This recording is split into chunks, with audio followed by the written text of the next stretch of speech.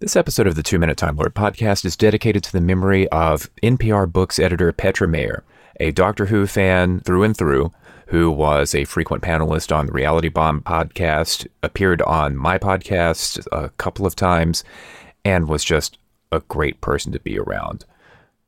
Don't take my word for it. Check out the November 18th episode of Pop Culture Happy Hour and an upcoming episode of Reality Bomb to find out more about her.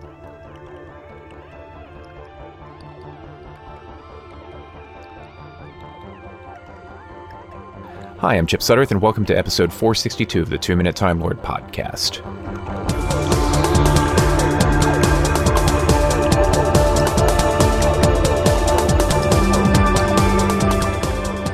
Like I said last time, war movie is not one of my favorite genres, which made watching Chapter 2 of Doctor Who Flux sit uncomfortably the longer I thought about it. And that's a subjective, borderline, unfair criterion to judge an episode against. On the other hand, one of my favorite genres is space opera, and that subjective, borderline, unfair criterion worked entirely in favor of Chapter 3, Once Upon Time, as we reach the midpoint of the most intensely serialized Doctor Who story since, well, Torchwood Children of Earth, if you're willing to count it. The scope and breadth, and if I can repeat myself, audacity of Chapter 3, especially visually, absolutely won me over. We saw a galaxy-spanning story with crumbling planets, shiny Cybermen, ornate military uniforms, and lots of running and jumping and pew-pew-pew. The aesthetic of Vendor and Bell's stories reminded me of Guardians of the Galaxy or those later episodes of Star Trek The Next Generation when bits of space opera managed to leak in. I love this stuff on its own, and while a steady diet of space opera in Doctor Who wouldn't be a good fit, I loved splurging in this episode. But that's another very personal take, so let me have a go at explaining not just that I liked this episode an awful lot, but also that it gave me faith in the ongoing story arc and that Doctor Who Flux is likely to end well.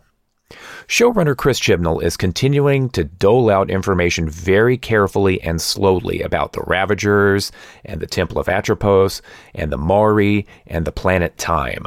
But this week's revelations and new mysteries began the necessary building of context, as opposed to Chapter 1's blender full of ideas. We now know that Joe Martin's fugitive doctor was Swarm and Azure's original opponent, and that the Division, possibly even all of the Time Lords, apparently constructed the Planet of Time and the Temple of Atropos in a bid to control time.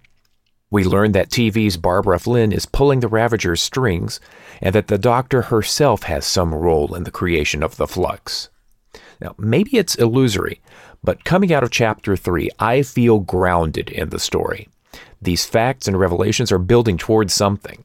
I'm moving from hope to confidence that this is, as billed and intended, a single 6-part story with a beginning, middle, and end.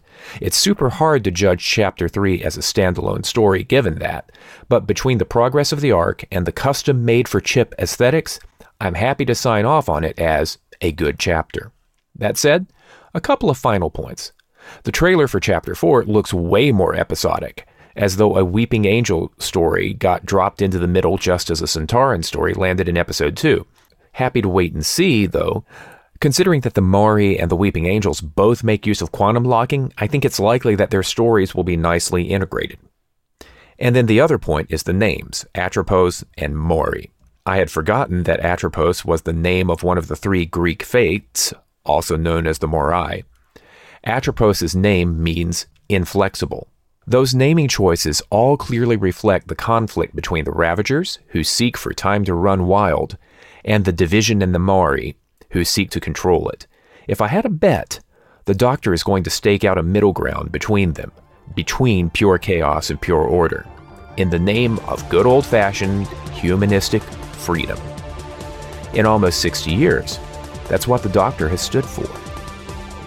I'm excited to see if I'm right. Thanks for listening to the 2-Minute Time Lord podcast. More episodes are at TWOMinuteTimeLord.com, and I'm on Twitter at numeral 2-Minute Time Lord. Catch you next time.